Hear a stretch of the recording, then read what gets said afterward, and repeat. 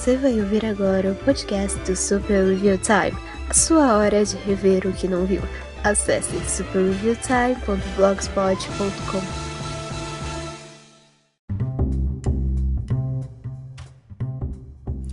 Olá e sejam bem-vindos a mais um episódio do Super Review Time.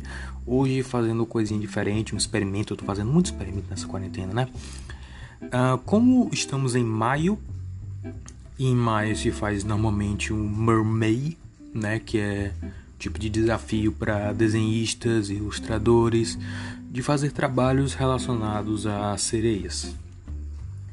Eu sou um desenhista, mas eu não desenho há muito tempo e tô sem todo o equipamento necessário para desenhar, na verdade. Então eu resolvi fazer qualquer coisa relacionada a sereia de qualquer jeito. E a ideia que me passou pela minha cabeça foi fazer a leitura e comentário do conto original da Pequena Sereia.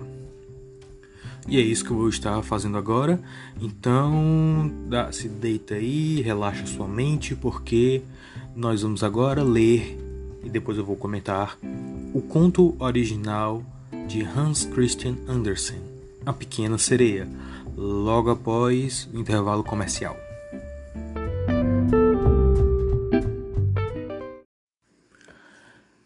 A Pequena Sereia, de Hans Christian Andersen, lido por Kapan Katsuragi. Não faço a menor ideia de quem traduziu, eu estou usando a tradução do pt.wikisource.org. A Pequena Sereia.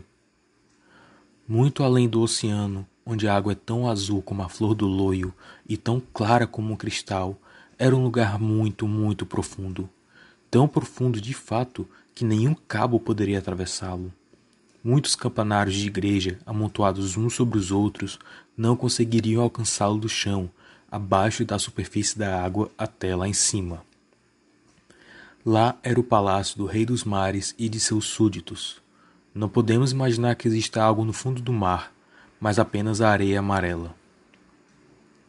De fato, as flores e as plantas mais espetaculares crescem nessa região. As flores e suas hastes são tão flexíveis que a menor turbulência na água faz com que elas se agitem como se tivessem vida. Peixes, grandes e pequenos, deslizam por entre os galhos, assim como os pássaros voam por entre as árvores aqui na terra. No lugar mais fundo de todos fica o castelo do Rei dos Mares. Suas muralhas foram construídas com coral e as janelas longas e no estilo gótico são do mais puro âmbar. O teto é coberto de conchas que abrem e fecham à medida que as águas fluem sobre elas. A beleza resplandece aqui soberana, pois em cada uma delas há uma pérola cintilante que ficaria perfeita no diadema de uma rainha. O Rei dos Mares estava viúvo há muitos anos, e a sua mãe, já idosa, é quem cuidava do palácio para ele. Ela era uma mulher muito sábia e tinha orgulho da sua origem nobre, e por esse motivo ela usava 12 ostras na cauda, ao passo que as outras, também com elevada hierarquia, era permitido usar somente 6. Todavia, ela era merecedora de muitos elogios, especialmente pelo cuidado que tinha com as pequenas princesas do mar, as suas netas. Elas eram 6 crianças lindas, mas a caçula era a mais bela de todas. Sua pele era tão clara e delicada como a pétala de uma rosa, e seus olhos eram tão azuis como o mar mais profundo. Mas, como todas as outras, ela não tinha pés, e o seu corpo terminava numa cauda de peixe. O dia todo elas brincavam nos grandes salões do castelo, correndo por entre flores vivas que cresciam ao redor da muralha.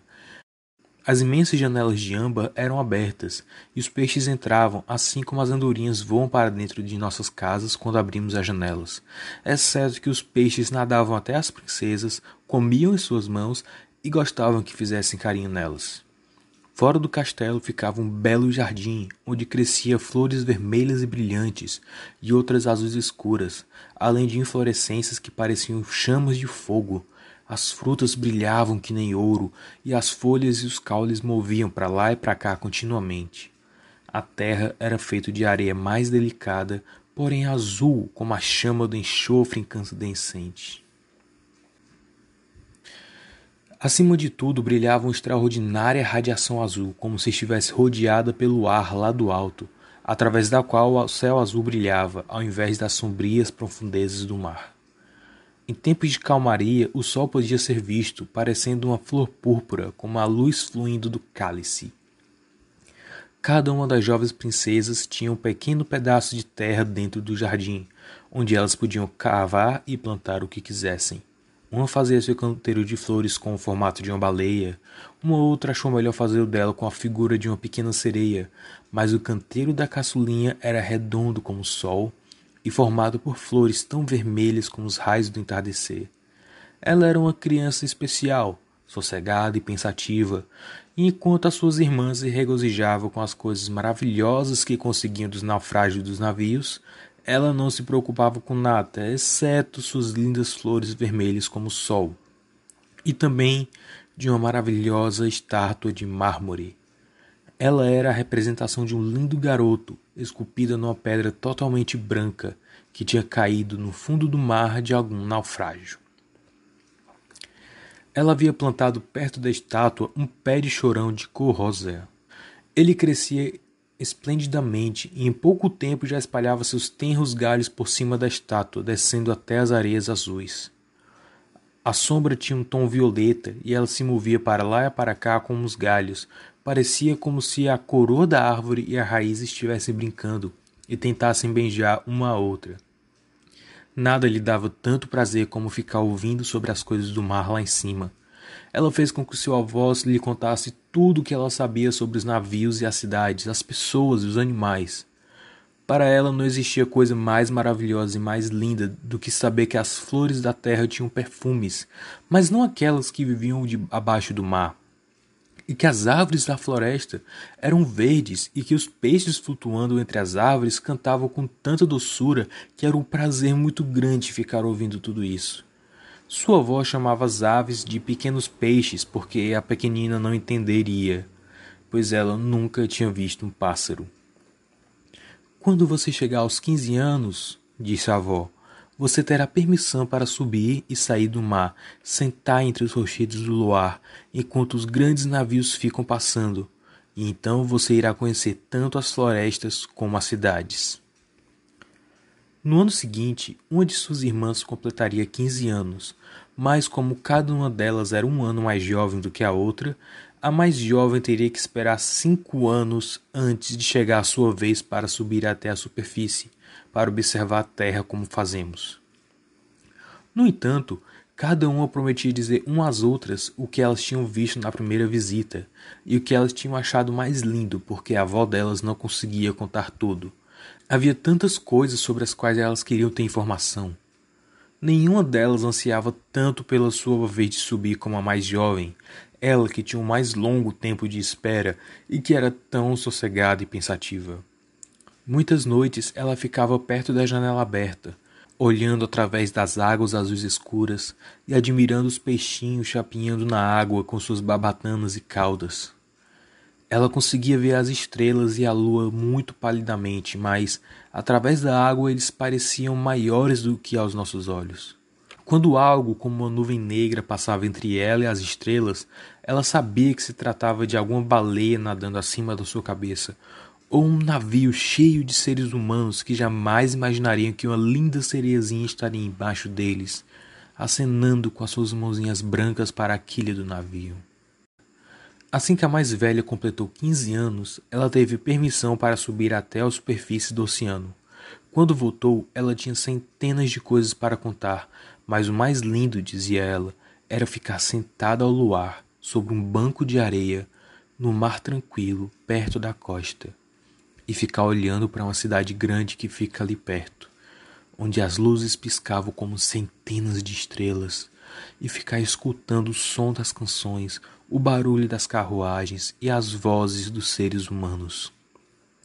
E depois ouviu os sinos tocando e balançando alegremente nos campanários das igrejas, e como ela não podia se aproximar de todas aquelas coisas maravilhosas, ela ficava imaginando como seria tudo aquilo de perto.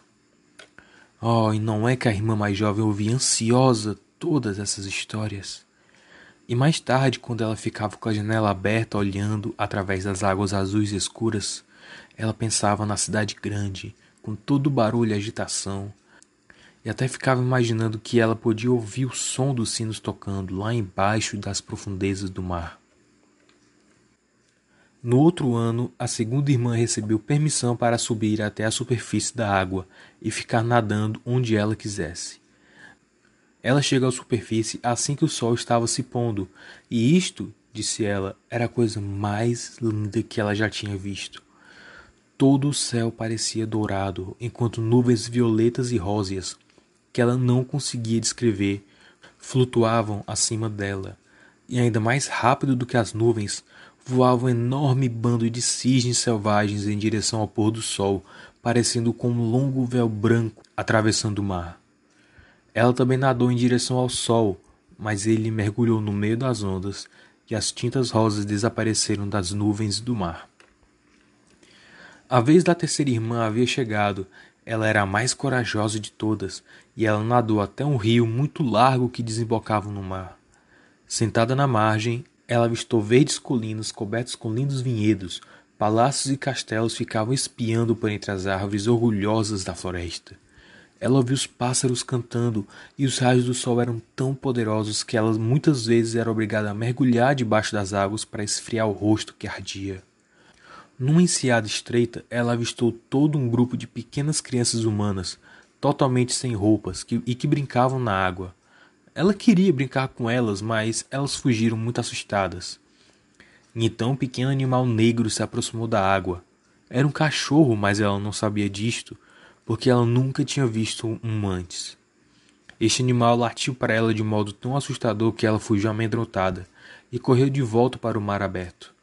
Mas ela disse que jamais se esquecerá da bela floresta, das colinas verdes e das lindas criancinhas que nadavam na água, embora não tivessem rabo de peixe.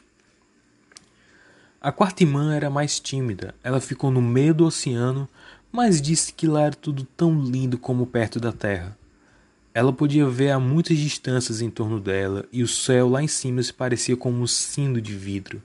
Ela tinha visto os navios, mas a uma distância tão grande que eles pareciam como gaivotas. Os golfinhos brincavam como as ondas, e as grandes baleias lançavam água de suas narinas até que pareciam como se centenas de fontes estivessem brincando com água em todas as direções. O aniversário da quarta irmã aconteceu no inverno, então tinha chegado a vez dela, e ela viu o que as outras não tinham visto da primeira vez que haviam subido.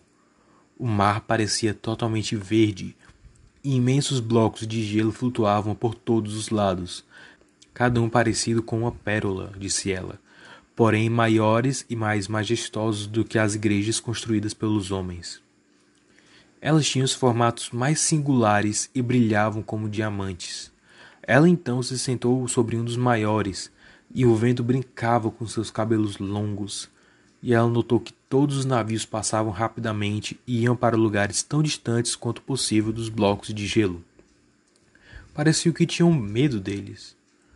Ao anoitecer, depois que o sol se pôs, nuvens escuras cobriram o céu, trovões rolavam como pedra, e os relâmpagos reluziam, e a luz vermelha brilhava sobre os blocos de gelo à medida que avançavam, e agitava o mar que subia.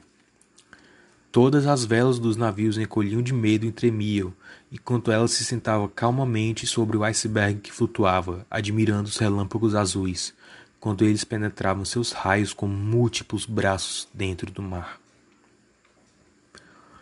Quando as irmãs tiveram permissão para subir à superfície pela primeira vez, todas elas ficaram felizes com as paisagens novas e belas que viram.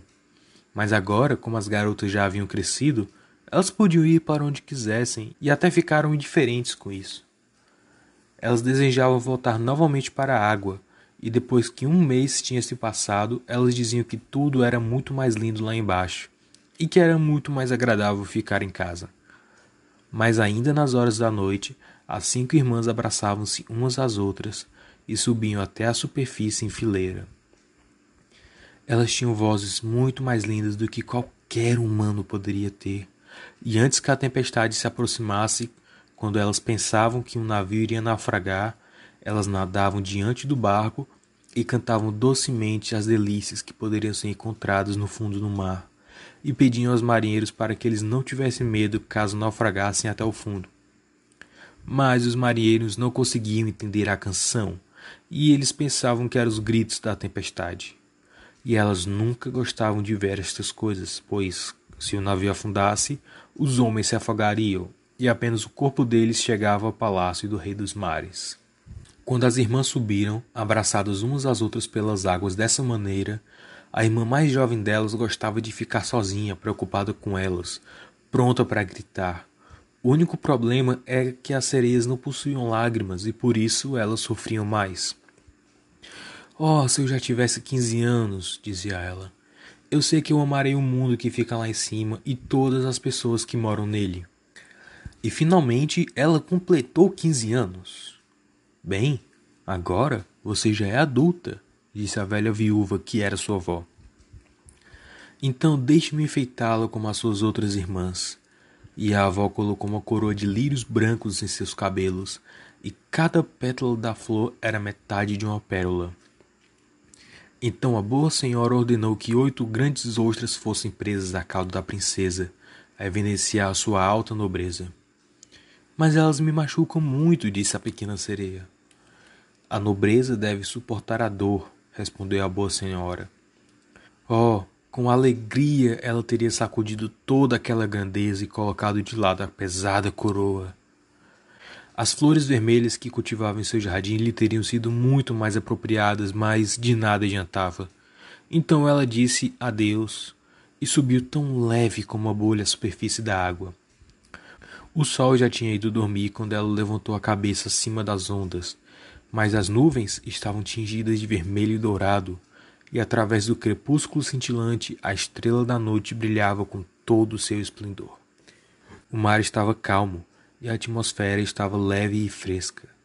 Um grande navio com 3 mastros se estendia tranquilo sobre as águas, com apenas uma vela levantada, porque não havia nenhuma brisa, e os marinheiros estavam ociosos no convés enquanto outros retesavam as cordas. Havia canções e musicalidade a bordo, e à medida que a noite se aproximava, centenas de lanternas eram acesas como se as bandeiras de todas as nações tremulassem no ar. A pequena sereia nadou até perto das janelas das cabines, e de vez em quando as ondas a levantavam, ela podia olhar através das janelas transparentes como vidro, e ela via dentro um monte de pessoas bem vestidas. Entre elas estava um jovem príncipe, o mais lindo de todos, com olhos negros e arredondados. Ele tinha apenas 16 anos de idade, e eles estavam comemorando o aniversário dele com muita alegria. Os marinheiros estavam dançando no convés, mas quando o príncipe saiu para fora da cabine, mais de centenas de foguetes subiram ao ar, clareando tudo como se fosse dia. A pequena sereia ficou tão assustada que ela mergulhou para baixo das águas, e quando ela colocou a cabeça para fora novamente, parecia como se todas as estrelas do céu estivessem caindo ao lado dela. Ela nunca tinha visto fogos de artifício como aqueles antes. Sóis imensos lançavam fogo por todas as partes, esplêndidos vagalumes voavam no céu e tudo era refletido no mar calmo lá embaixo. O próprio navio estava tão iluminado que todas as pessoas e até mesmo a corda mais diminuta poderia ser vista distinta e claramente. E o jovem príncipe lhe pareceu muito belo quando ele apertava a mão de todos os presentes e sorria para eles, enquanto a música ecoava através da noite clara. Já era muito tarde, todavia. A pequena sereia não conseguia tirar os olhos do navio nem do belo príncipe.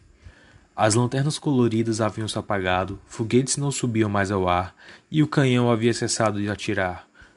Mas o mar ficou inquieto, e um gemido, um som de alguém resmungando podia ser ouvido debaixo das ondas. Era uma pequena sereia que havia ficado perto da janela da cabine, balançando para cima e para baixo sobre a água, que permitia que ela olhasse dentro. Depois de algum tempo, as velas foram rapidamente desfraldadas e o navio real prosseguiu a sua viagem.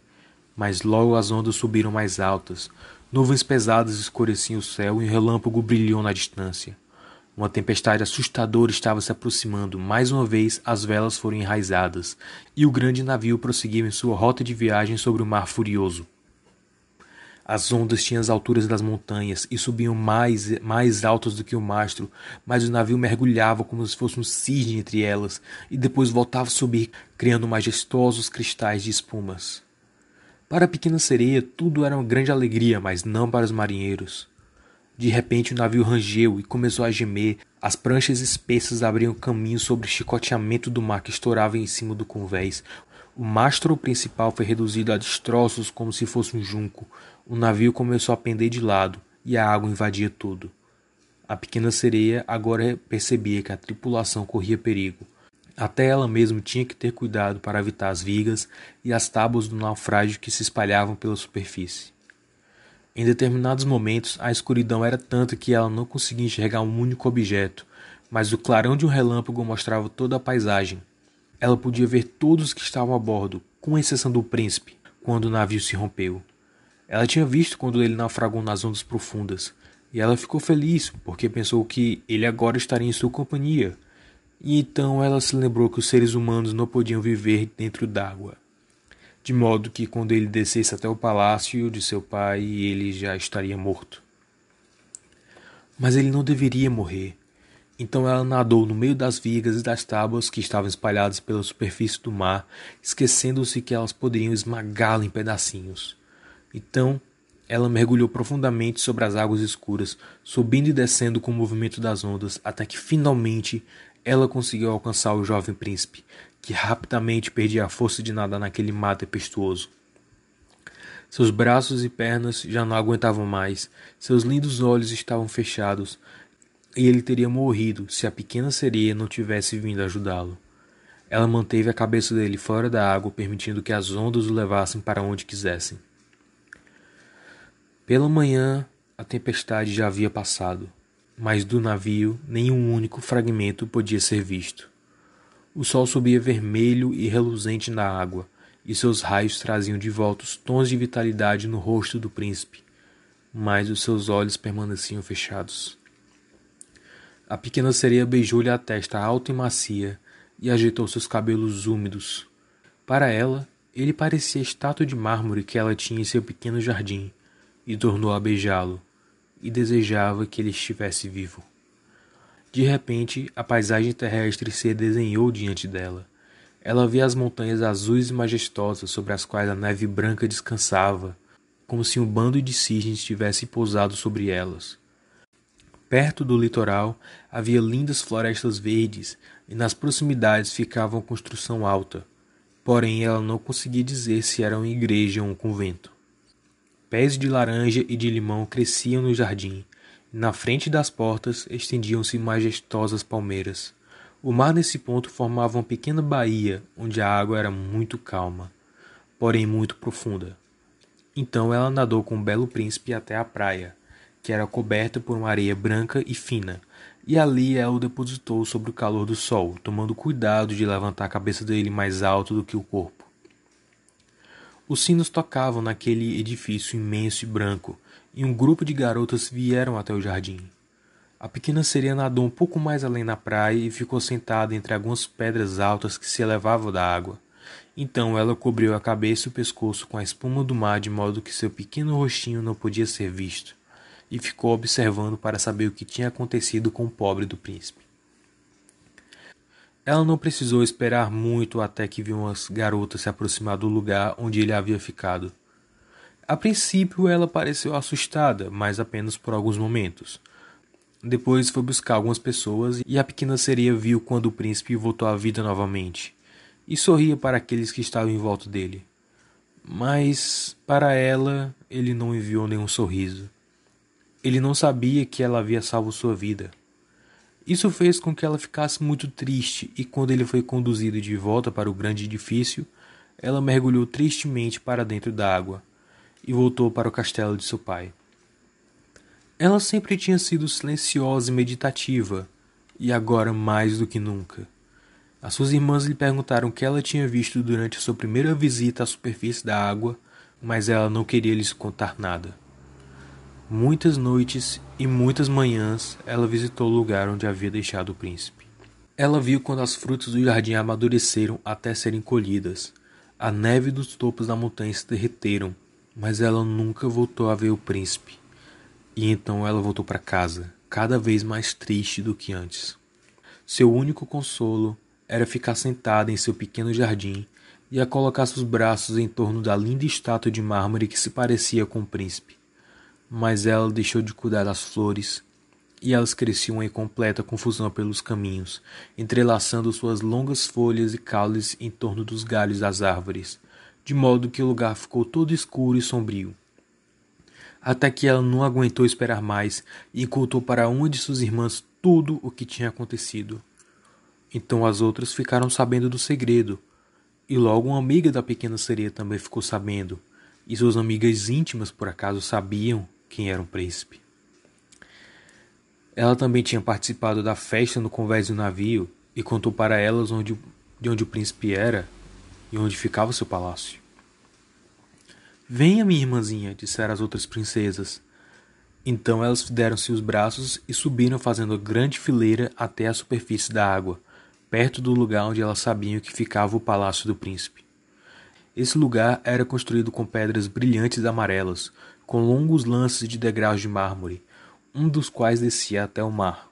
Esplêndidas cúpulas douradas subiam acima do telhado, e entre as colunas que cercavam o edifício todo havia estátuas de mármore que pareciam ter vida.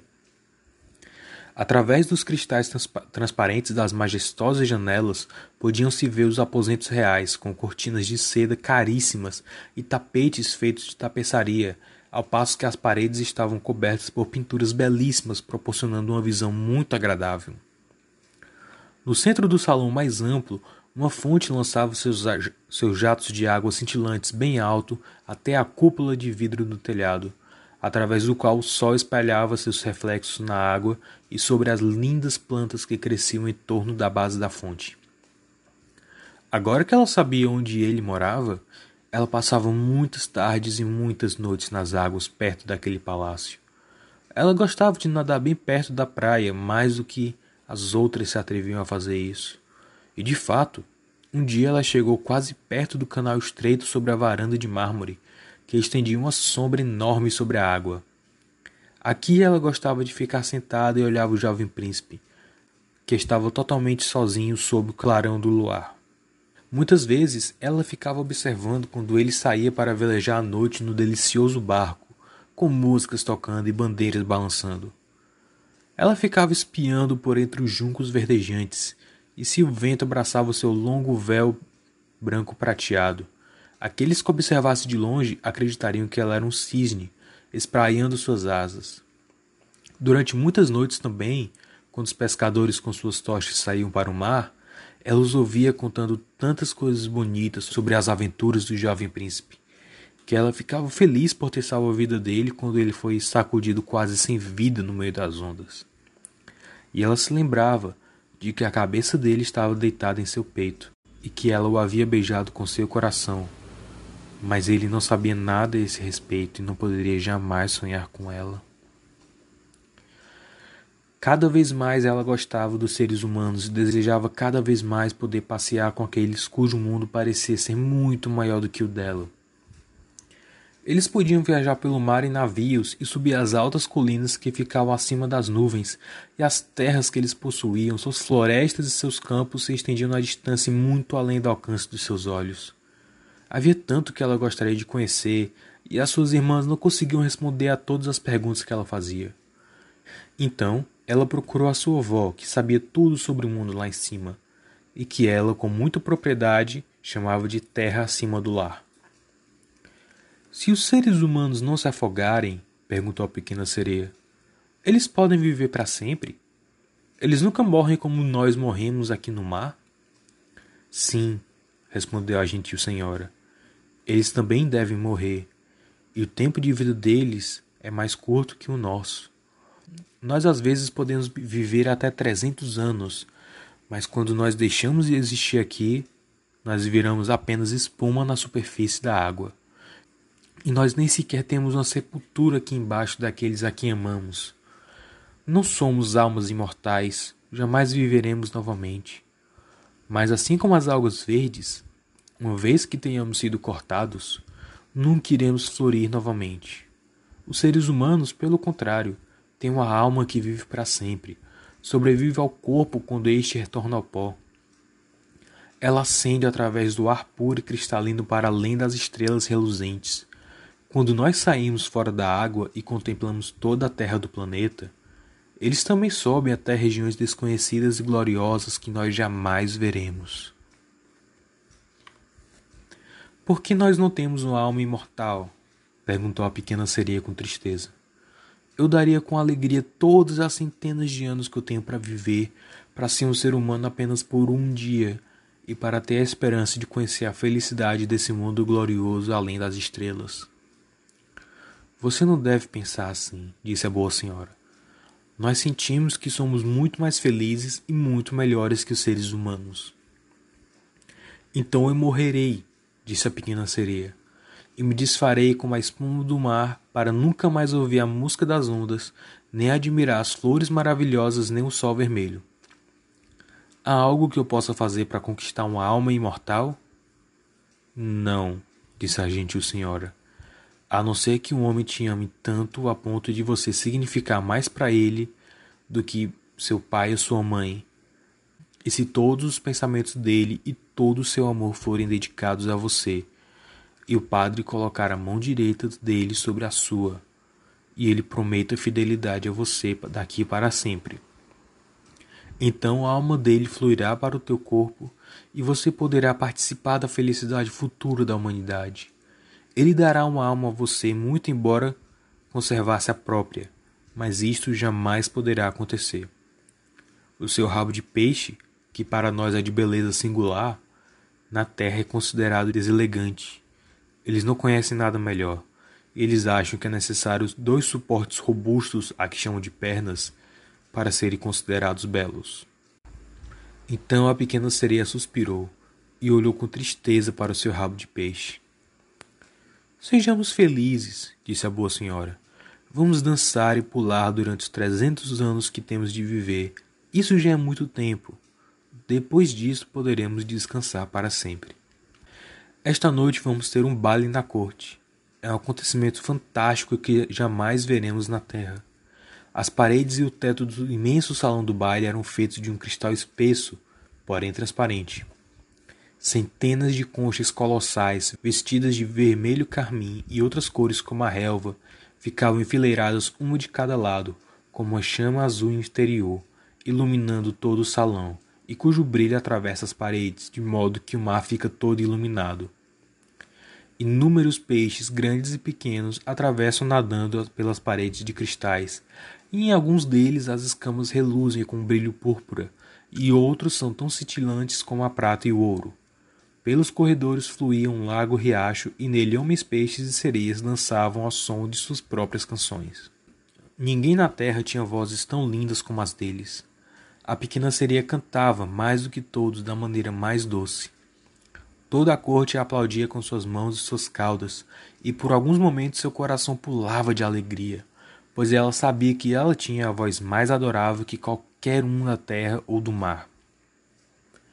Mas logo ela voltou a pensar no mundo que ficava acima dela, pois não conseguia esquecer o príncipe encantador, nem a tristeza por não ter uma alma imortal como a dele.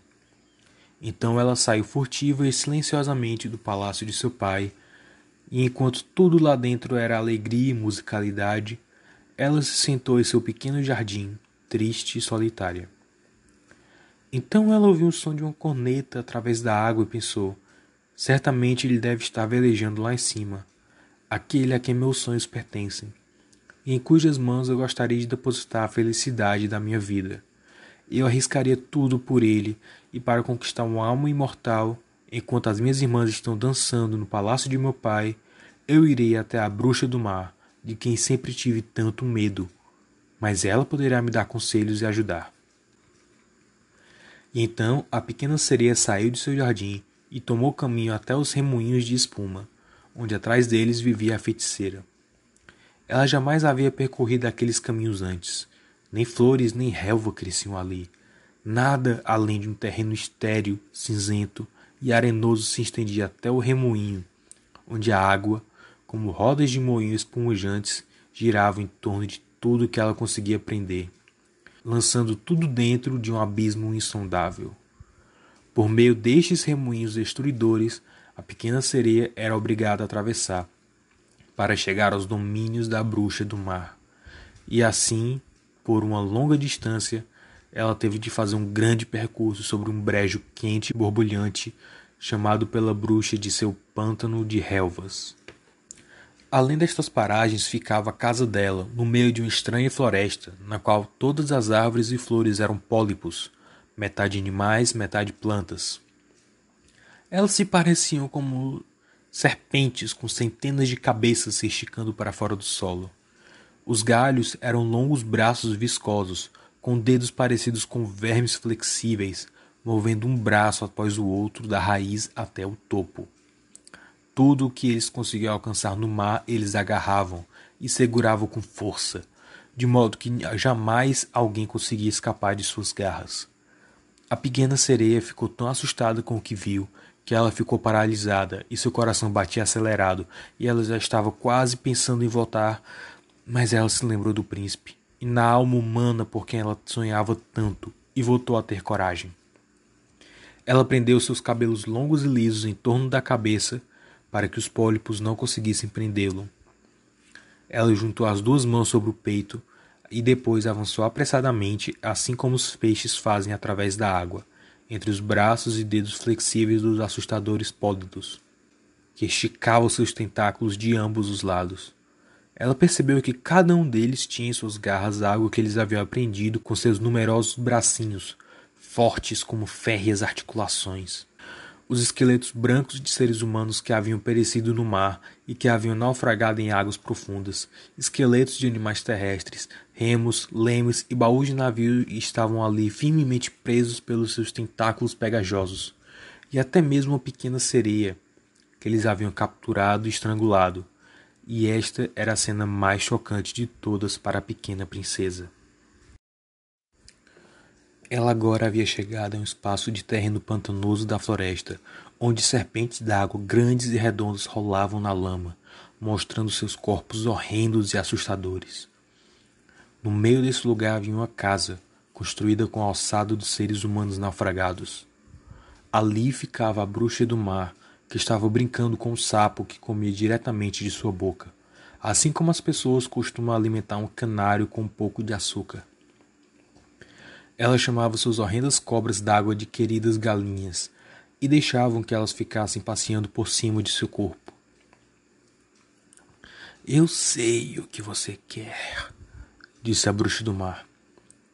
É uma tolice muito grande de sua parte, mas você terá o que deseja, e isso lhe trará muitas aflições, minha linda princesa.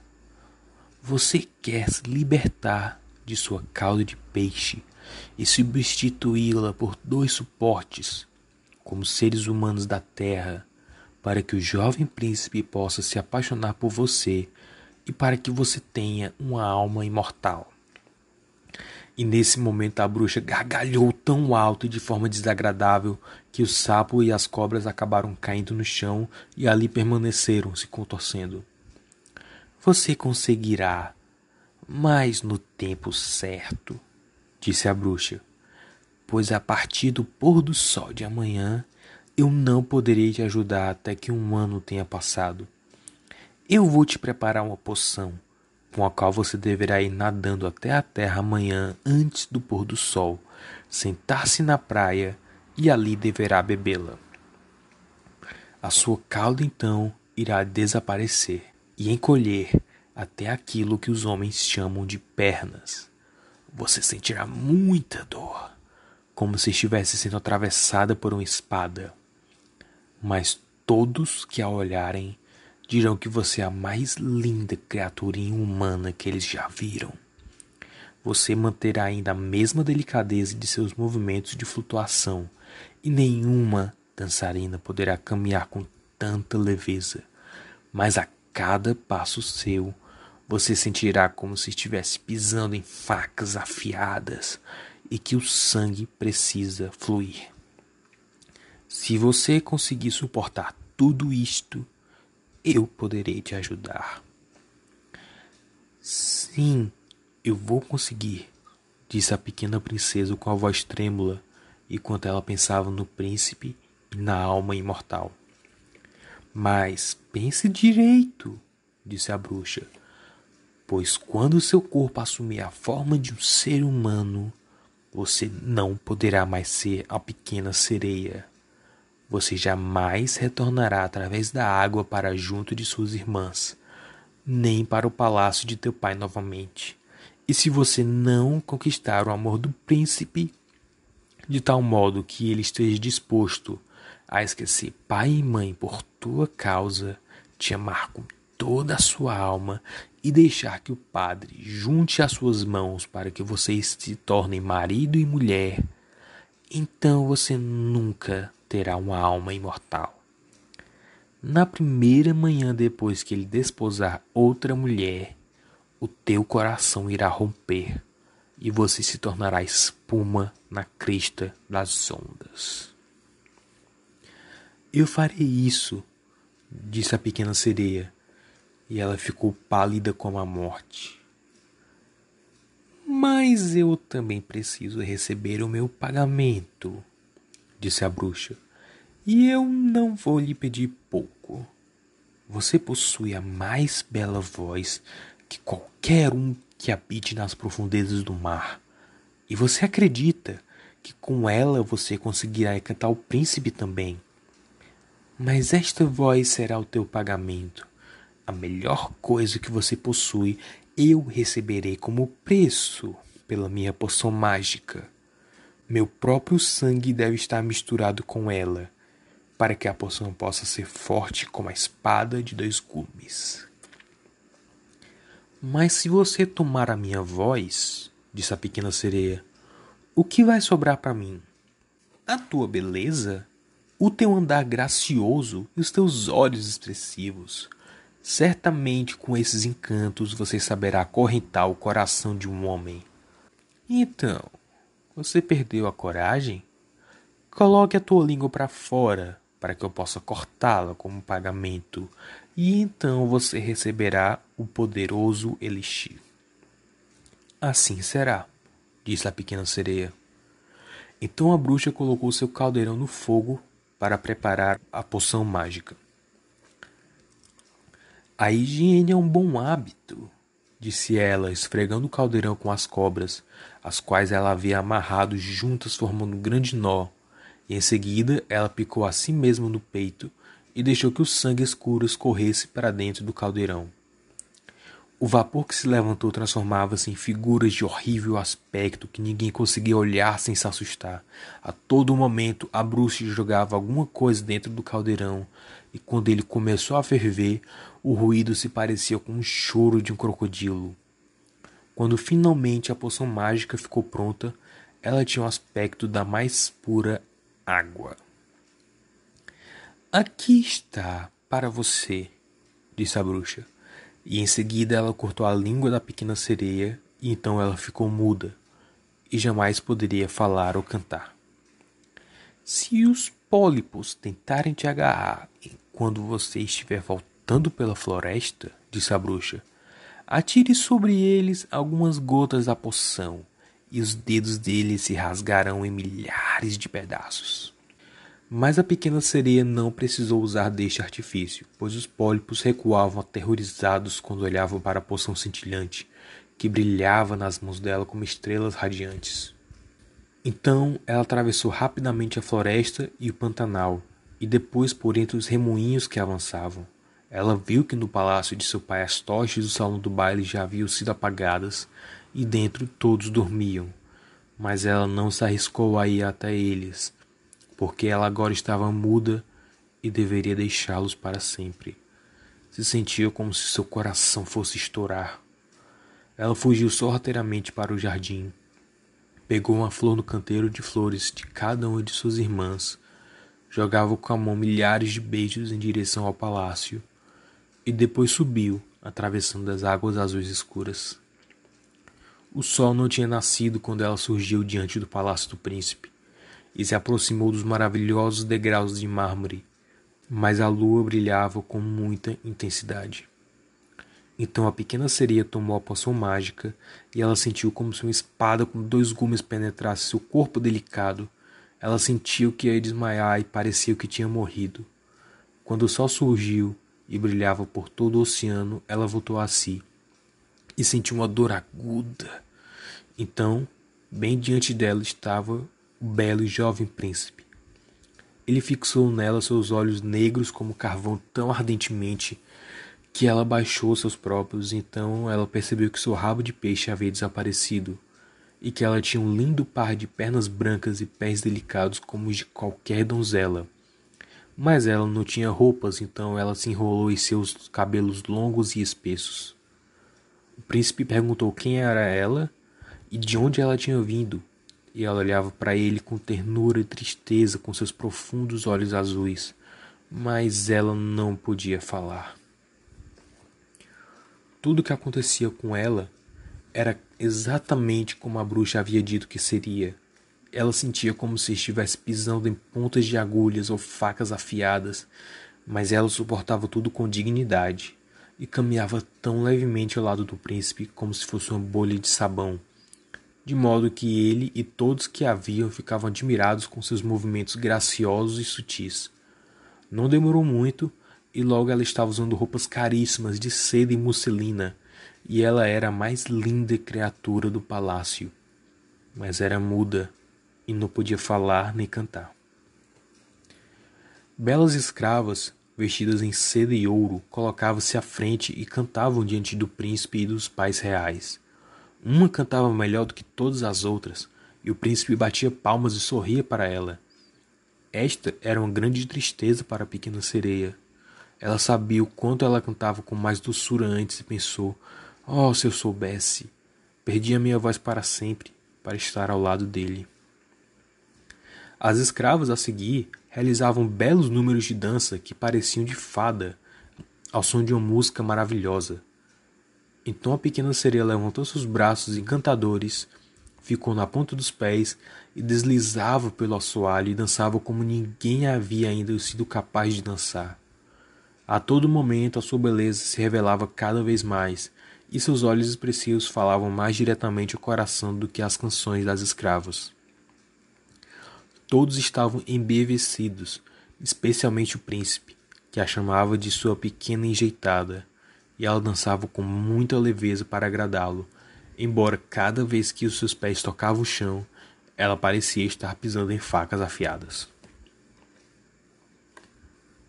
O príncipe falou que ela deveria estar com ele para sempre, e ela teve permissão para dormir junto da sua porta, numa almofada de veludo. Ele mandou fazer para ela uma roupa de escudeiro para que ela pudesse acompanhá-lo nas cavalgadas. Eles cavalgaram juntos pelas florestas docemente perfumadas, onde os galhos verdes tocavam-lhe os ombros, e os pequenos pássaros cantavam por entre as folhas verdejantes.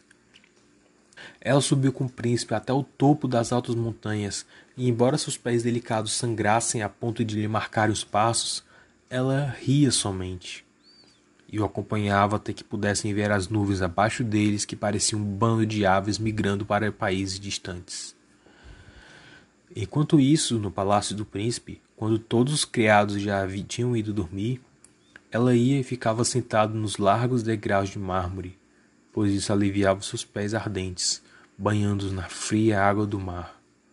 Então ela pensava em todos aqueles que moravam nas profundezas.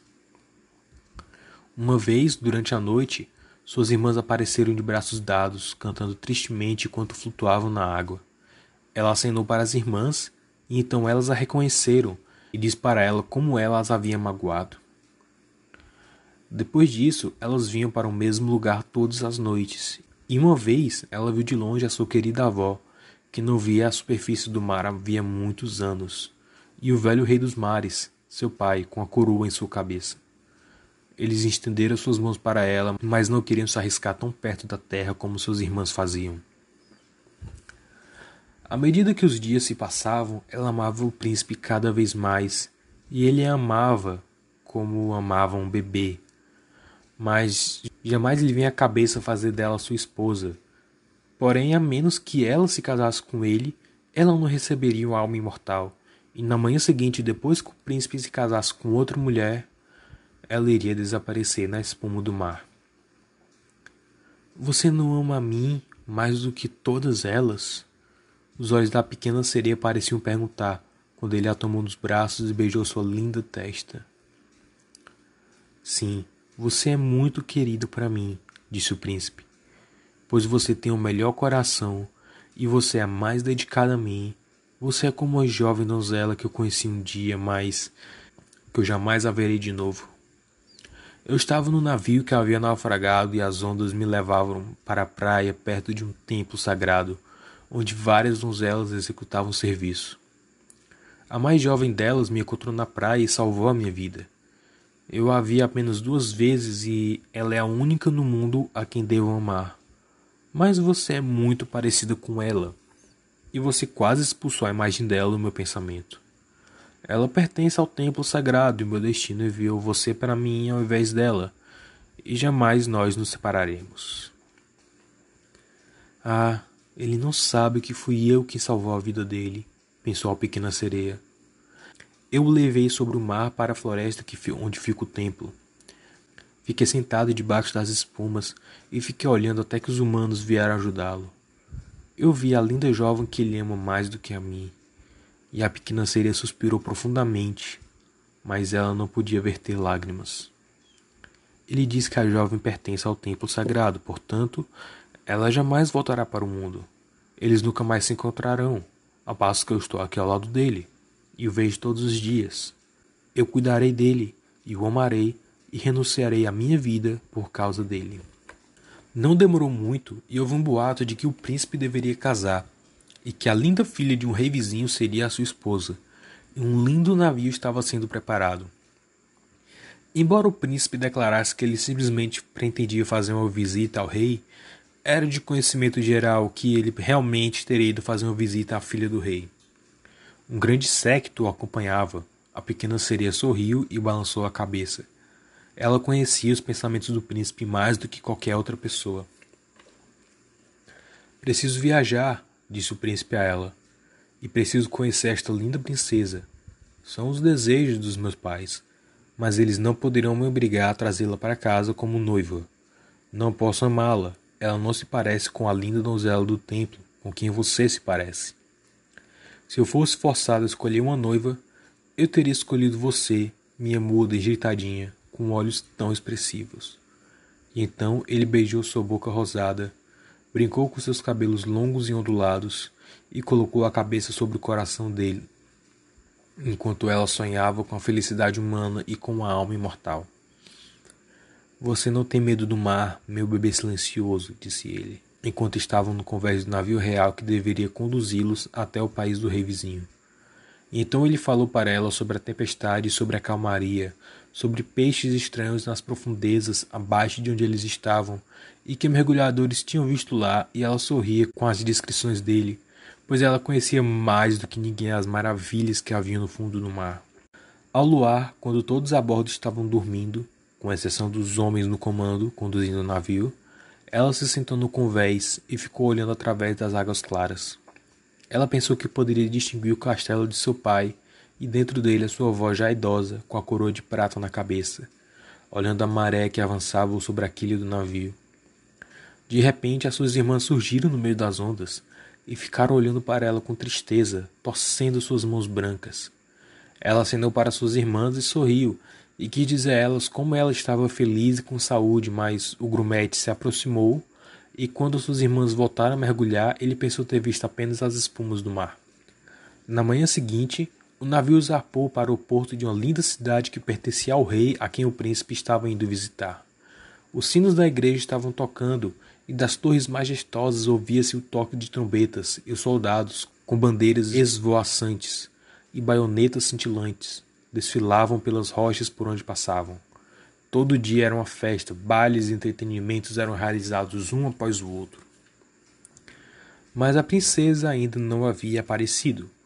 As pessoas diziam que ela cresceu e fora educada numa casa religiosa, onde ela estava aprendendo todas as virtudes reais. Finalmente ela apareceu. Então, a pequena sereia, que estava muito ansiosa para ver se ela era realmente bela, Foi constrangida a reconhecer que ela jamais tivera visto antes a mais perfeita imagem da beleza. A sua pele era delicadamente bela, e debaixo de suas pestanas longas e escuras brilhavam seus olhos sorridentes e azuis, vestidos de sinceridade e pureza. Foi você, disse o príncipe, que salvou a minha vida quando eu estava morto na praia. E ele tomou em seus braços a noiva corada. Oh, eu sou tão feliz, disse ele para a pequena sereia. Minhas mais gratas esperanças foram realizadas. Você irá se alegrar com a minha felicidade, porque a sua dedicação a mim é grande e sincera. A pequena sereia beijou-lhe a mão e sentiu como se seu coração já estivesse rompido. A manhã do casamento dele traria a morte para ela e ela se transformaria na espuma do mar. Todos os sinos da igreja tocaram e os arautos corriam pela cidade anunciando o noivado. Óleos perfumados queimavam em caríssimas lamparinas prateadas de todos os altares. Os sacerdotes balançavam os incensários, enquanto o noivo e a noiva uniam suas mãos e recebiam as bênçãos do bispo. A pequena sereia, vestida com seda e ouro, segurava o véu da noiva, mas seus ouvidos nada ouviam das músicas festivas, e seus olhos não viam nada da cerimônia sagrada. Ela pensava na noite da morte que se aproximava, e em tudo que ela havia perdido no mundo. Na mesma noite, a noiva e o noivo subiram a bordo do navio. Os canhões rufavam, bandeiras tremulavam, e no centro do navio, uma tenda caríssima de púrpura e ouro foi erigida. Ela continha sofás elegantes para a recepção do casal de noivos durante a noite. O navio, com velas infladas e ventos favoráveis, deslizavam com suavidade e leveza sobre o mar calmo. Quando escureceu, um grande número de lâmpadas coloridas foram acesas, e os marinheiros dançavam alegremente pelo convés. A pequena sereia não conseguia parar de pensar na primeira vez que ela subia até a superfície, e teve festas e alegrias semelhantes, e ela se juntou à dança, se equilibrou no ar, como uma andorinha ao perseguir a sua presa, e todos os presentes maravilhados davam vivas. Ela nunca havia dançado com tanta elegância anteriormente. Seus pés delicados pareciam que eram cortados por facas afiadas, mas ela não se preocupava com isso. Uma pontada mais dolorida havia perfurado seu coração. Ela sabia que esta seria a última noite que veria o príncipe, por quem ela havia abandonado os parentes e a sua casa. Ela havia perdido a sua linda voz e sofria diariamente dores inauditas por causa dele, enquanto ele não sabia nada disso.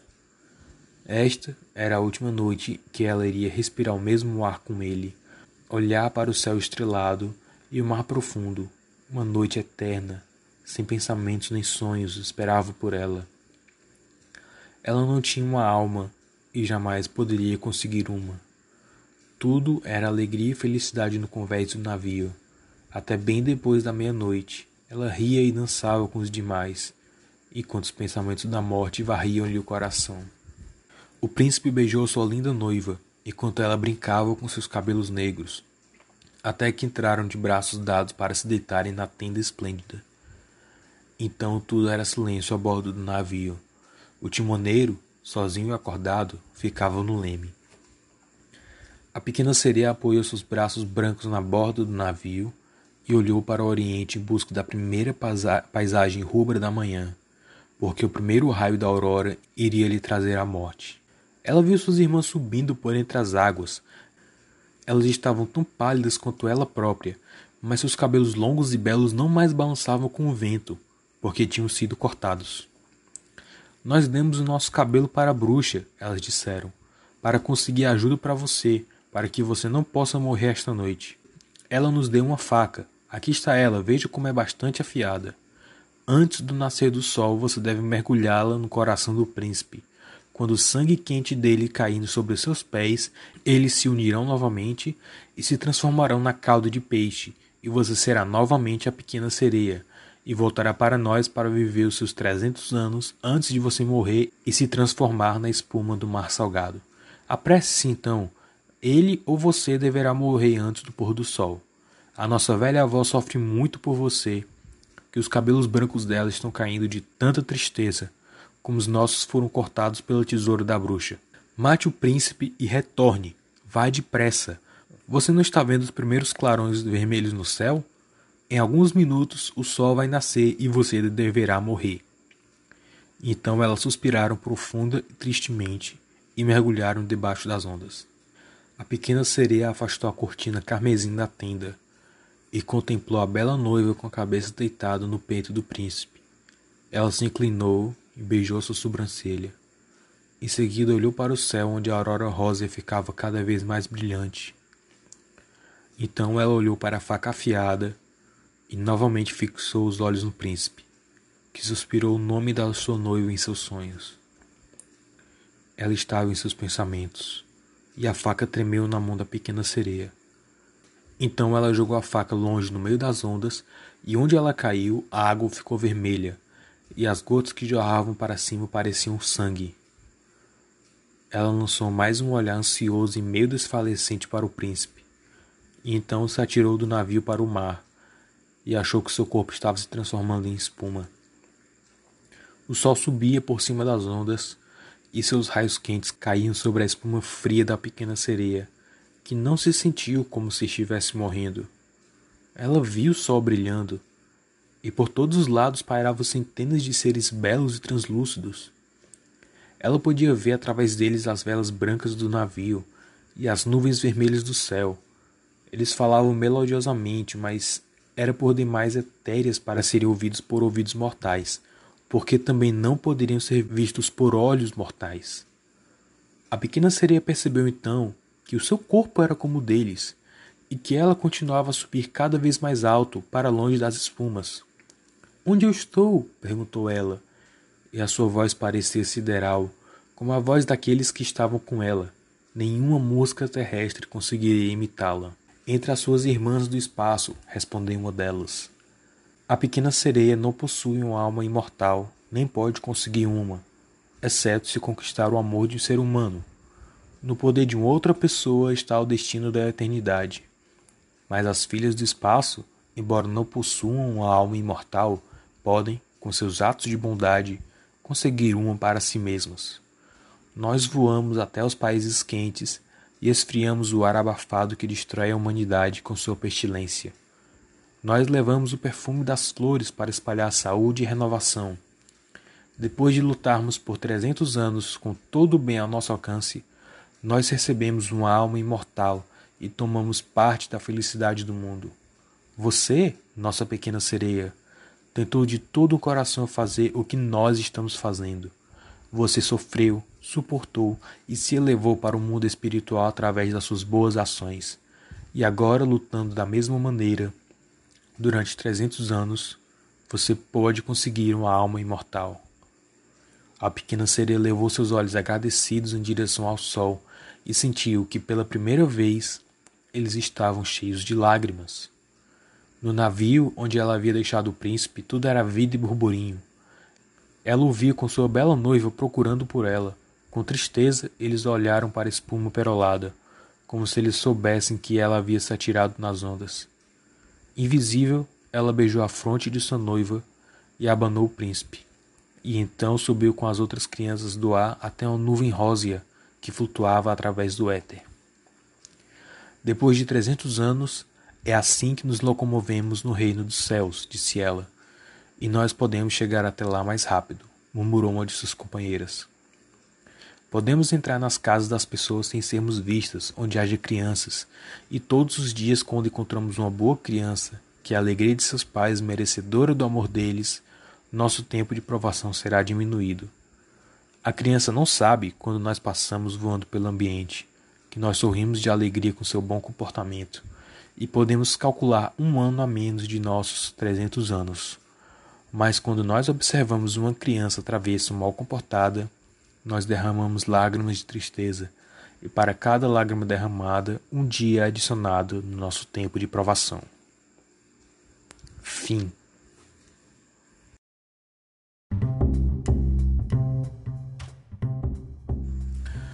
Ok. Que raio foi isso? Ok, vamos comentar um pouco.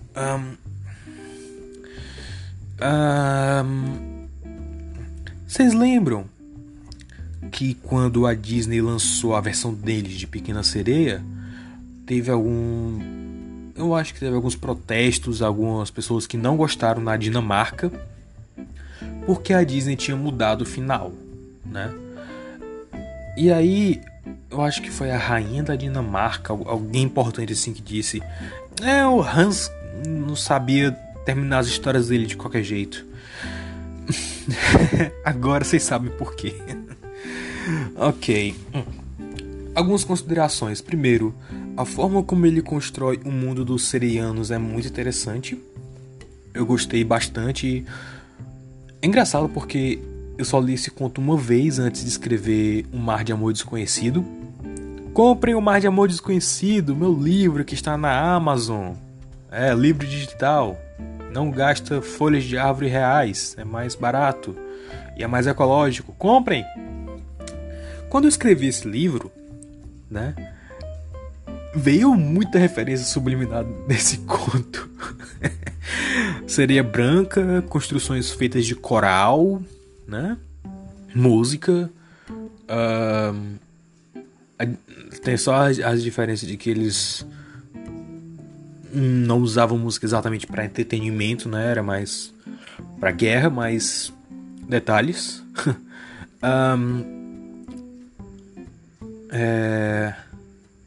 É legal, é um conto legal, porque você vê assim,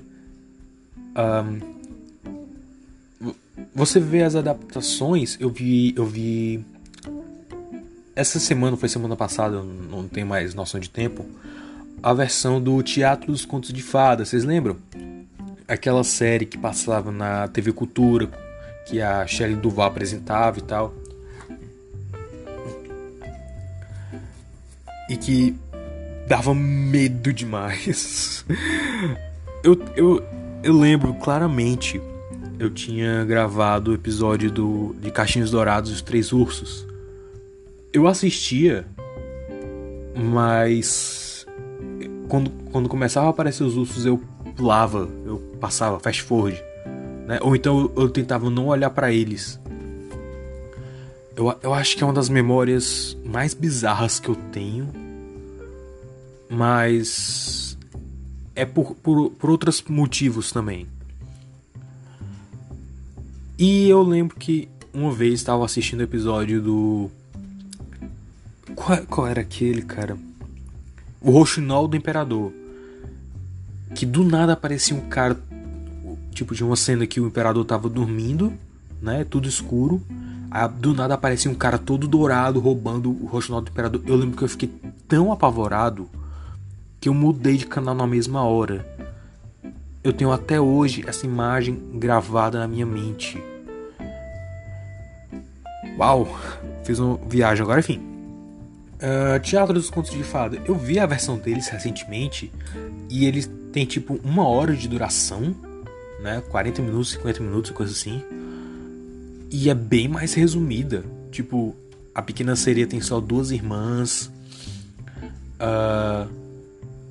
Muita coisa é resumida, na verdade. Não tem o lance do convento. Não tem tanto detalhe sobre a vida dela normalmente, né? Tem o básico só. Não tem o lance dos jardins, né? A versão da Toei, que eu resenhei no blog, inclusive, uma vez, né? Eu acho que é uma das melhores, se você quiser ir atrás, né? Se você quiser ir atrás de uma história que não seja maçante, porque Teatro dos Contos de Fada eu tentei assistir pra fazer uma resenha, mas é uma parada tão básica, tão, sabe? Não é que seja ruim, não é que seja chato, é só que, primeiro, eu não consegui fazer piada o suficiente, né? Geralmente, quando eu não consigo fazer piada o suficiente, é porque eu tô muito investido na história, então eles fizeram alguma coisa certa. Ou então é simplesmente uma coisa tão vanilla, tão baunilha, tão blé, que não compensa tirar sarro. Ou, como é o caso do Teatro dos Contos de Fada, é uma coisa tão honesta, sabe? É uma adaptação muito fiel do conto, mas é feito de uma forma genuinamente boa. Sabe, eu não consigo tirar sarro de coisa assim. Eu não consigo. Por exemplo, é genial, é genial. As cenas debaixo d'água. Como é que eles fazem os cabelos debaixo d'água se não tem água no set? Eles colocaram ventiladores para cada cabelo das sereias. E tipo, eles tiveram que fazer de um jeito que o vento não passava pro rosto delas, sabe?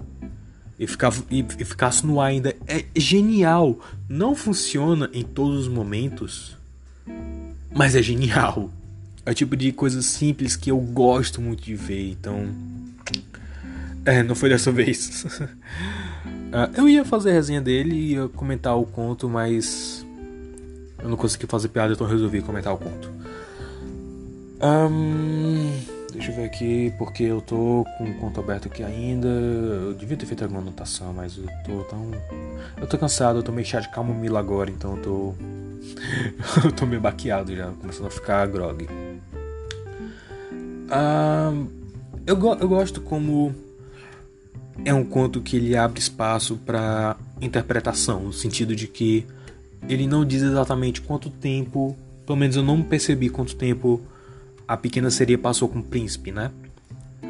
Que funciona pro conto, né? A galera reclama muito que filme e conto de fada tem muito lance do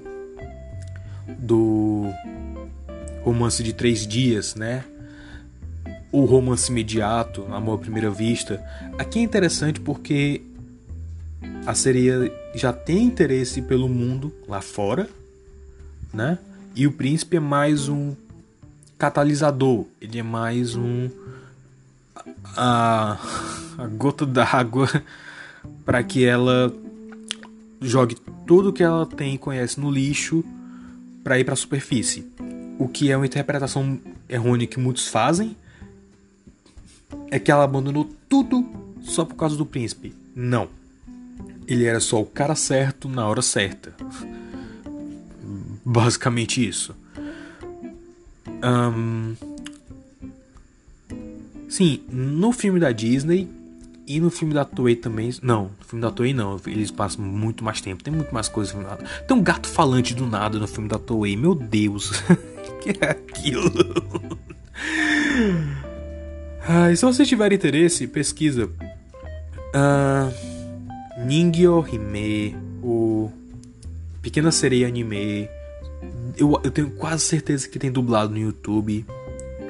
Então, se você tiver curiosidade, vale a pena ir atrás. É engraçado demais, é engraçado. Tipo, é tão imbecil que chega a ser engraçado uns pedaços. A versão da Disney teve que fazer o lance dos 3 dias, né? Eles tiveram que limitar, mas porque eles sabem que num longa a narrativa é diferente. E é interessante que tem esse senso de urgência, né?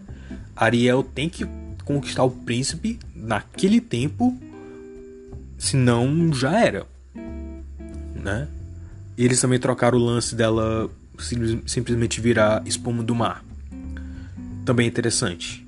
O conto aqui, ele é para ser mais uma tragédia, né? Eu dei uma pesquisada antes e muitos apontam que isso era fruto de um amor não correspondido do Hans Christian Andersen por um amigo dele, né, que ia se casar com uma mulher, e que o Hans Christian Andersen se sentia como a Pequena Sereia.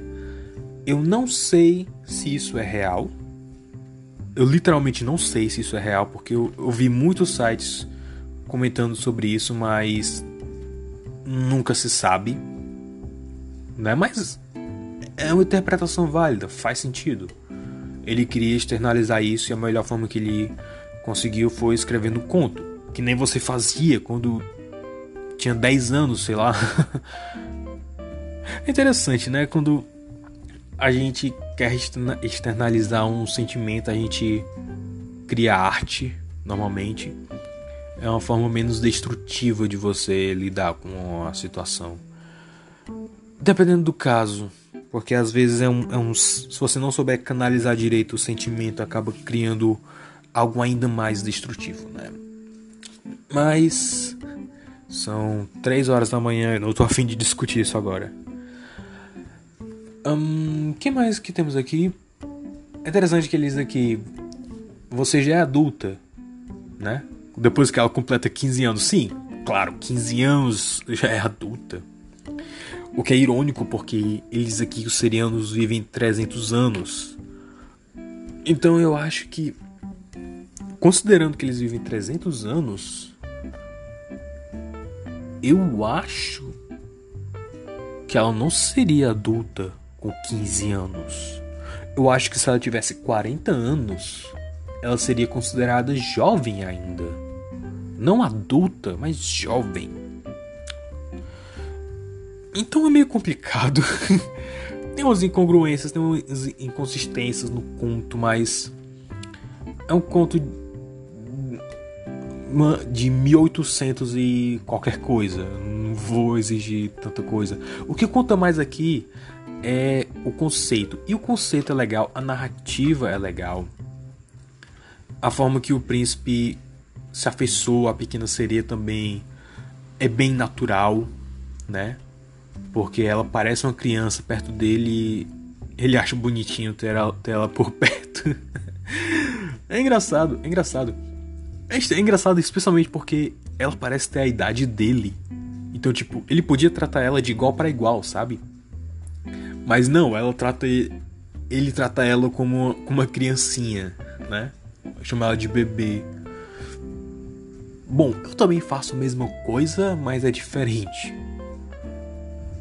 Isso fora de contexto da... Ok. Outra coisa que é interessante, no teatro dos contos de fada, eles mencionam que sereias são imortais. Eu não faço a menor ideia de como funciona essa lógica dentro do universo deles. Menos ainda...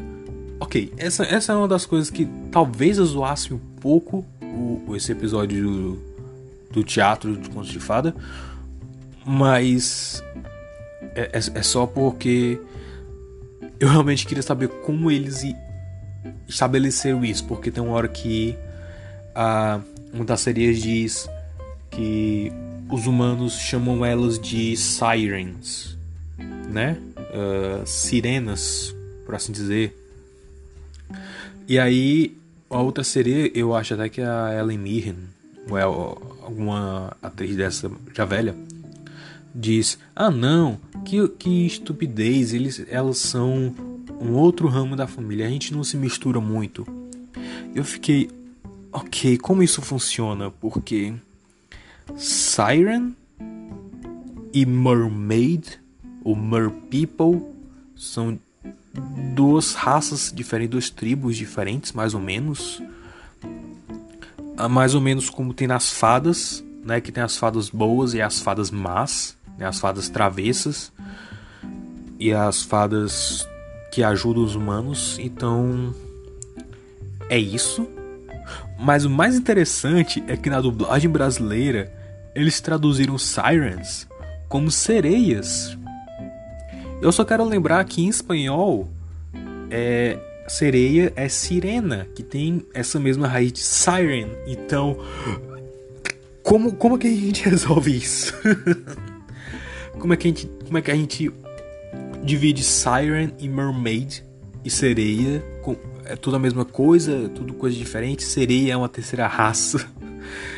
Sereia são um povo do mar que toca samba. Ok, o chá tá fazendo efeito.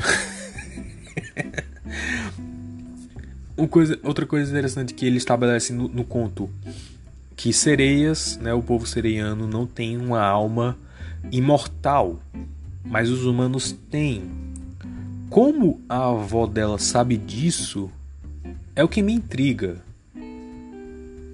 Porque talvez os sereianos, em alguma escala, algum nível, podem ter tido contato com o cristianismo.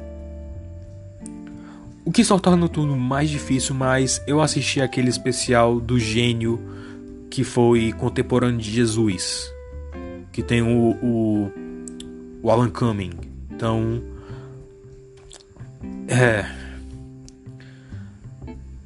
sem contar também que, sem esquecer que o Papa Móvel existe no mundo de carros, mas é uma tangente para outro dia.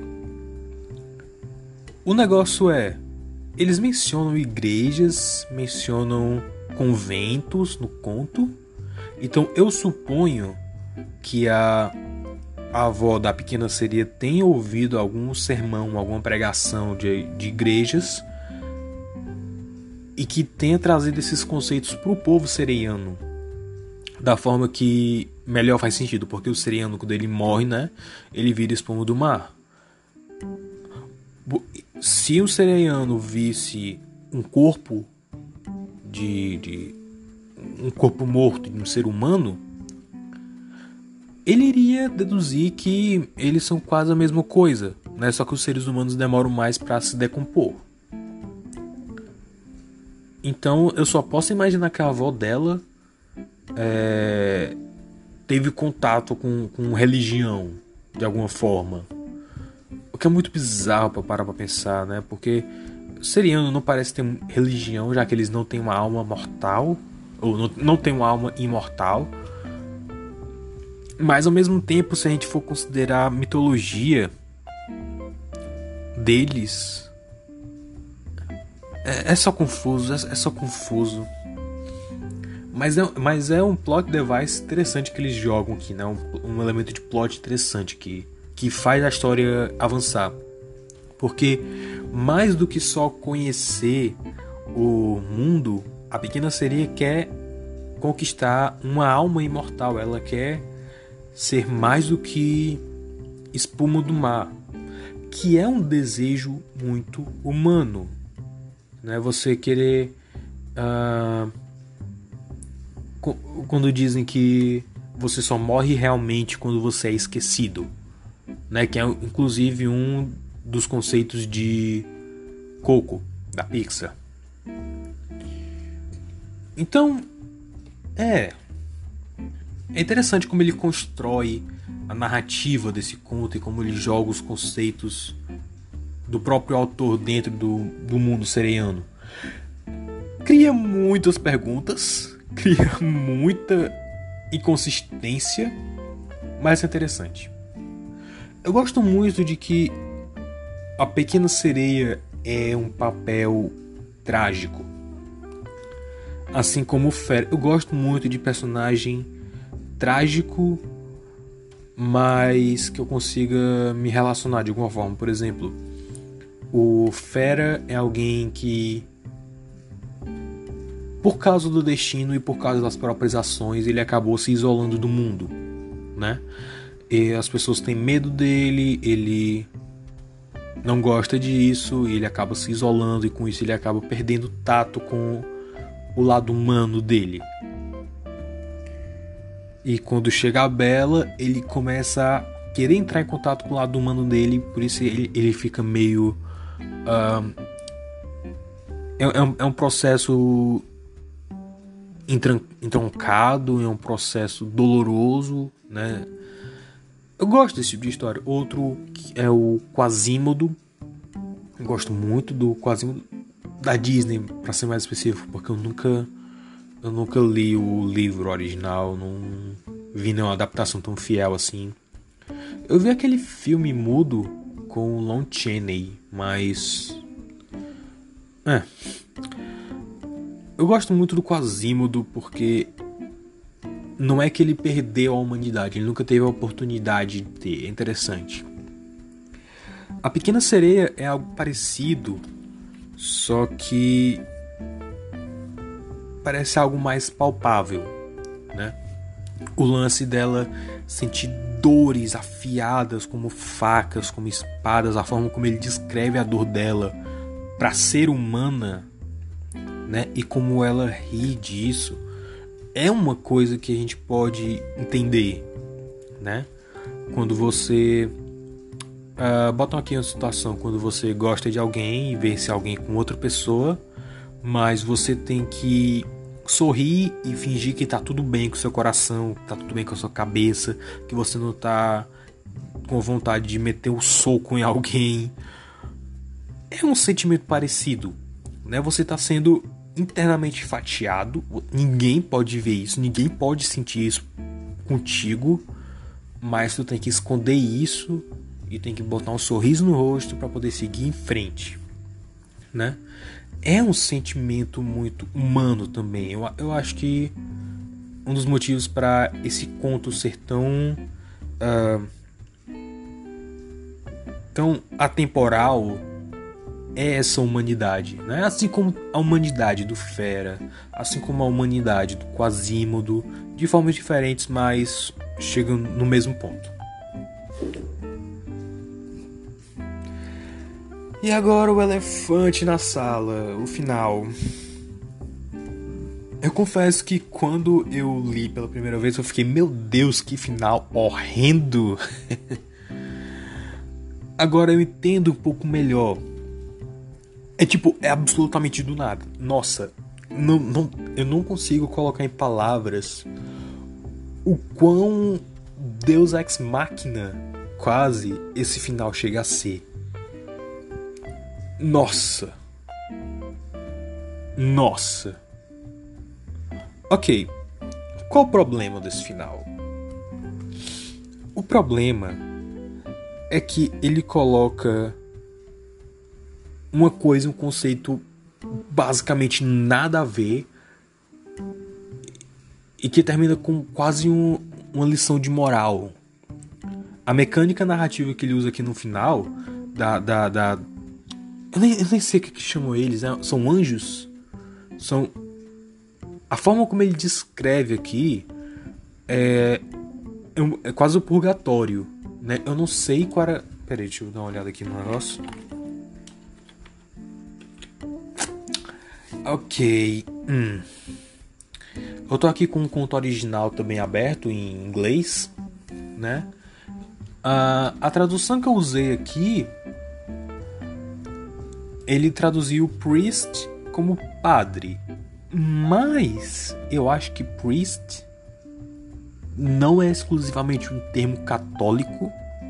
Se alguém tiver mais conhecimento sobre isso, me corrija. Eu também não sei qual é a religião predominante na Dinamarca, especialmente nesse tempo, se era católico. Mas o conceito que ele constrói aqui é basicamente do purgatório. São almas que estão esperando a sua chance para ascenderem, né? A diferença aqui é que eles dependem de crianças. Quando vê uma criança alegre, o tempo delas no ar diminui. Quando vê uma criança travessa, elas se entristecem e aumenta um dia da aprovação. Você vê que eu escrevendo isso não faz o menor sentido dentro da história da sereia que largou tudo pra estar com um príncipe que casou com outra e por isso ela morreu, né? Não faz sentido, não encaixa. Essa mecânica narrativa, esse conceito vem das fadas, eu acho. Eu não sei se o Hans Christian Andersen leu Peter Pan ou se eles eram contemporâneos ou quem veio antes, eu não sei. Eu também não tô a fim de ir atrás, mas é o mesmo lance de que quando você diz fadas não existem, uma fada morre, mas quando alguém diz eu acredito em fadas, uma fada nasce ou uma fada é regenerada, alguma coisa assim. Eu não sei, eu só sei disso por causa daquele filme que tem o Kaique Brito dublando. Aquele filme era legal, tem que assistir de novo esses dias. Mas agora sim, eu consigo entender mais. Quando eu li da primeira vez, eu achei uma desgraça, porque vinha absolutamente do nada. E eu pensava assim, não, você quer fazer uma tragédia? Faz uma tragédia. Faz uma parada triste, né? Faz Shakespeare, Hamlet, sei lá, Romeu e Julieta. Essa história, Pequena Sereia, tem muito... Ok, não tanto, mas tem muito de Romeu e Julieta. casal de mundos diferentes que genuinamente se amam, mas por algum motivo não podem ficar juntos, né? No caso aqui eles não podiam porque ela não podia falar com ele. E o lance, ela podia escrever. Olha, talvez, mas depois de muito tempo, porque não descreve no conto se os serianos tinham o hábito da escrita. Eu, pelo menos, eu não peguei esse detalhe. E se eles tivessem, provavelmente seria diferente dos humanos. Ou não, já que ele parecia falar e ela parecia entender. A menos que isso seja efeito da magia. O que eu acho improvável. Mas... porque a magia foi só para afetar o corpo dela, não afetou a mente, por exemplo. Então, presumindo que eles falassem a mesma língua, porque ela claramente entendia ele e as outras pessoas do castelo, não menciona nada sobre a escrita no conto. Então ela não poderia escrever. Ele poderia ter ensinado ela a ler e a escrever, especialmente se ela ia ser tipo a dama de companhia dele, né? Porque, sei lá, ele tá entediado no sábado à noite, aí ele joga um gibi do Homem-Aranha pra ela ler pra ele enquanto ele dorme, né? É o tipo de coisa que eu imagino totalmente que ele faria. Exceto que eu esqueci que ela não sabe falar. Mas mesmo assim, ela tava no palácio. Então, eu tô divagando legal agora, eu tô com sono, vocês perdoem. Ela tava no palácio, então alguém da nobreza devia saber ao menos ler e escrever, né? Então ele poderia ensinar pra ela, e aí ela poderia contar pra ele a história. A menos que seja uma das regras que a bruxa impôs, que ela tinha que conquistar ele só por gestos e atitudes. O que tá mais dentro do espírito do conto, né? De você fazer as coisas por merecer. E que mesmo quando você faz tudo por merecer, às vezes a vida te dá um tapa na cara. É uma tragédia.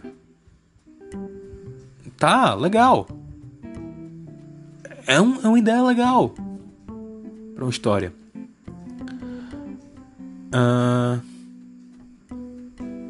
Mas, como toda história, é bom que tenha uma catarse, né?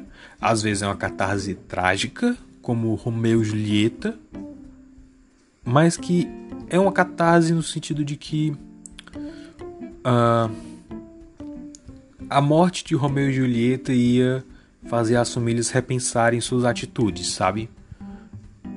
Tem uma conclusão, eles não morreram por nada.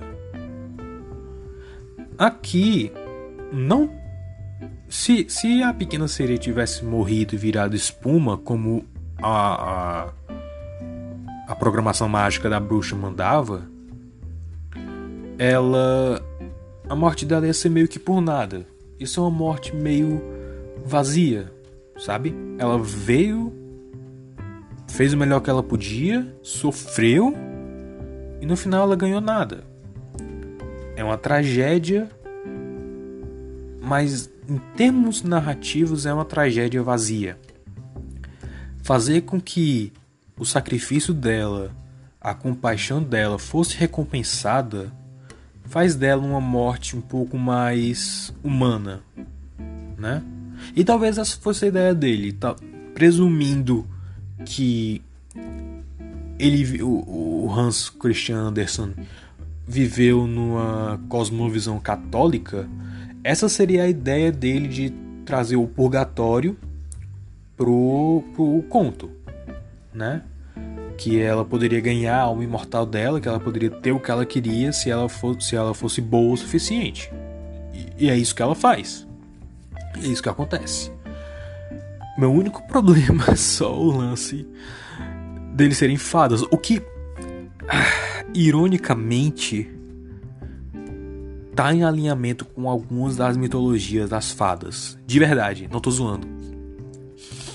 Tem uma corrente de mitologia de de folclore de fadas que diz que as fadas são almas que não conseguiram nem ir para o céu e nem ir para o inferno. Elas ficaram presas aqui na Terra.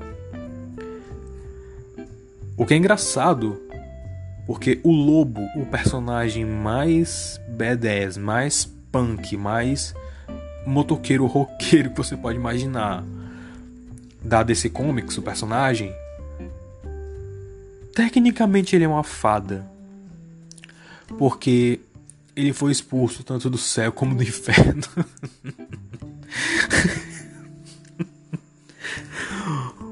O lobo da DC Comics é uma fada. Ai. Ok. Então, é um conto bom? Eu gosto. É um conto que eu gosto. Não é o tipo de coisa que eu leia totalmente, assim, sabe? Que eu leia com gosto. Mas eu pessoalmente prefiro adaptações, porque como quase todo conto clássico, assim, eles têm conceitos muito bons, mas muitas vezes eles acabam se perdendo em algumas firulas. Por exemplo, tem um lance da Cinderela, uma das versões da Cinderela, eu acho. É Cinderela? Acho que é Cinderela. Que ela chora pra uma árvore que parece que era a árvore favorita da mãe dela. E a árvore dá as coisas pra ela. E aí a árvore no final é a fada madrinha. Tipo, que raio de história é essa? Pocahontas? Não é? Então é interessante ver versões que lapidam, que tiram o que é excessivo, o que é destoante do resto, né? Como essa história, como que a Disney fez, como a Toei, o Teatro dos Contos de Fada. É interessante ver gente diferente dando o próprio toque para essa história. Eu ainda não vi nenhuma versão, nenhuma adaptação que fosse tão fiel a essa história, aos conceitos, a construção de personagem realmente, do que a versão da Disney. Eu não tô zoando. As duas personagens são muito parecidas, no sentido de que elas têm legítima curiosidade para conhecer o mundo da superfície. O príncipe é só o cara certo, na hora certa, e que ele, de certa forma, é o catalisador, ele é a gota d'água para Sereia fazer um trato com a bruxa do mar para ir para a superfície e encontrar ele. No caso da versão da Disney, é muito interessante porque tudo o que acontece é direcionado para esse dilema, de certa forma. O Sebastião tenta mostrar para Ariel as maravilhas do mar, só que ele não entende o problema principal, né? Ele tenta deixar Ariel dentro do mar da forma dele. Ele não entende exatamente qual é o cerne do problema. É crível, é humano, massa.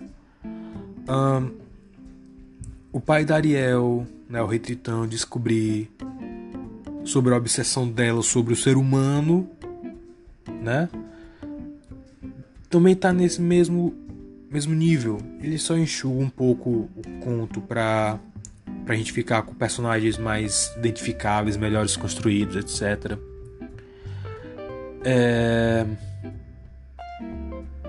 E também tem o lance da catarse, né? Da Ariel fazer por merecer. E mesmo quando ela faz por merecer, quando ela faz tudo por merecer, a vida só dá tapa na cara dela. Continua sendo uma tragédia, mas é uma tragédia mais abreviada, mais abrandada, né? A maior tragédia, na verdade, assim, em termos de sacrifício, não é tanto da Ariel, tá? Em parte é dela, mas também é do Rei Tritão, que ele aprende finalmente que ele aprende a se desprender da filha dele, né? Especialmente porque ela era a que mais lembrava a mãe, segundo o terceiro filme, que eu não tenho certeza se é canon ou não. Ou o terceiro ou o segundo, agora eu não lembro. Terceiro. É. Então, Zelda, cada personagem lá tem um arco narrativo que trata dos mesmos temas. Então eu acho isso muito interessante, como eles adaptaram bem os conceitos desse conto, como fizeram também nas outras adaptações, né? Você vê, se você for pegar os filmes Disney baseados em contos de fada, você vai ver como eles adaptam muito bem os temas. Eles não adaptam a história à risca, mas eles adaptam os temas. Eles veem os temas das histórias e dizem: ok, como a gente vai passar essa mensagem da melhor maneira possível, de uma forma divertida, né? E que dê para ganhar zilhões de dólares vendendo pelúcia disso. Se você para pra pensar por esse aspecto, é uma parada fascinante. Então, esse foi o primeiro episódio de uma parada que eu quis fazer porque eu tô no surto de tentar fazer coisa nova, né? Eu tô fazendo vídeo, né? Eu tô fazendo podcast diferente. Diga aí o que você achou, se você chegou até aqui pra conseguiu ler, conseguiu ouvir tudo. Diga aí o que mais. Quais os contos que vocês gostariam que eu comentasse, né? Conto curto, por favor. Não me manda ler Bela e a Fera, que é gigante, ou Peter Pan, não. Conto curto, certo? 3 páginas, talvez, alguma coisa assim. Eu tenho um livro de contos dos irmãos Green. Eu vou dar uma olhada depois nele, porque ele tá com... Meu pai pediu pra ler. Então eu vou dar uma olhada depois. Eu vou pesquisar outros contos aqui. Ou então talvez contos longos mesmo, mas que eu não tenha que ler tudo, né? Mas seria mais interessante se eu pudesse ler os contos pra vocês. Então diga aí quais contos que vocês gostariam que eu lesse, que eu comentasse. Algum conto mais obscuro, né, que seja interessante, alguma versão específica de conto, porque tem trocentos, né? E é basicamente isso. Eu vou ficando por aqui antes que a minha garganta vire pó. Tchau.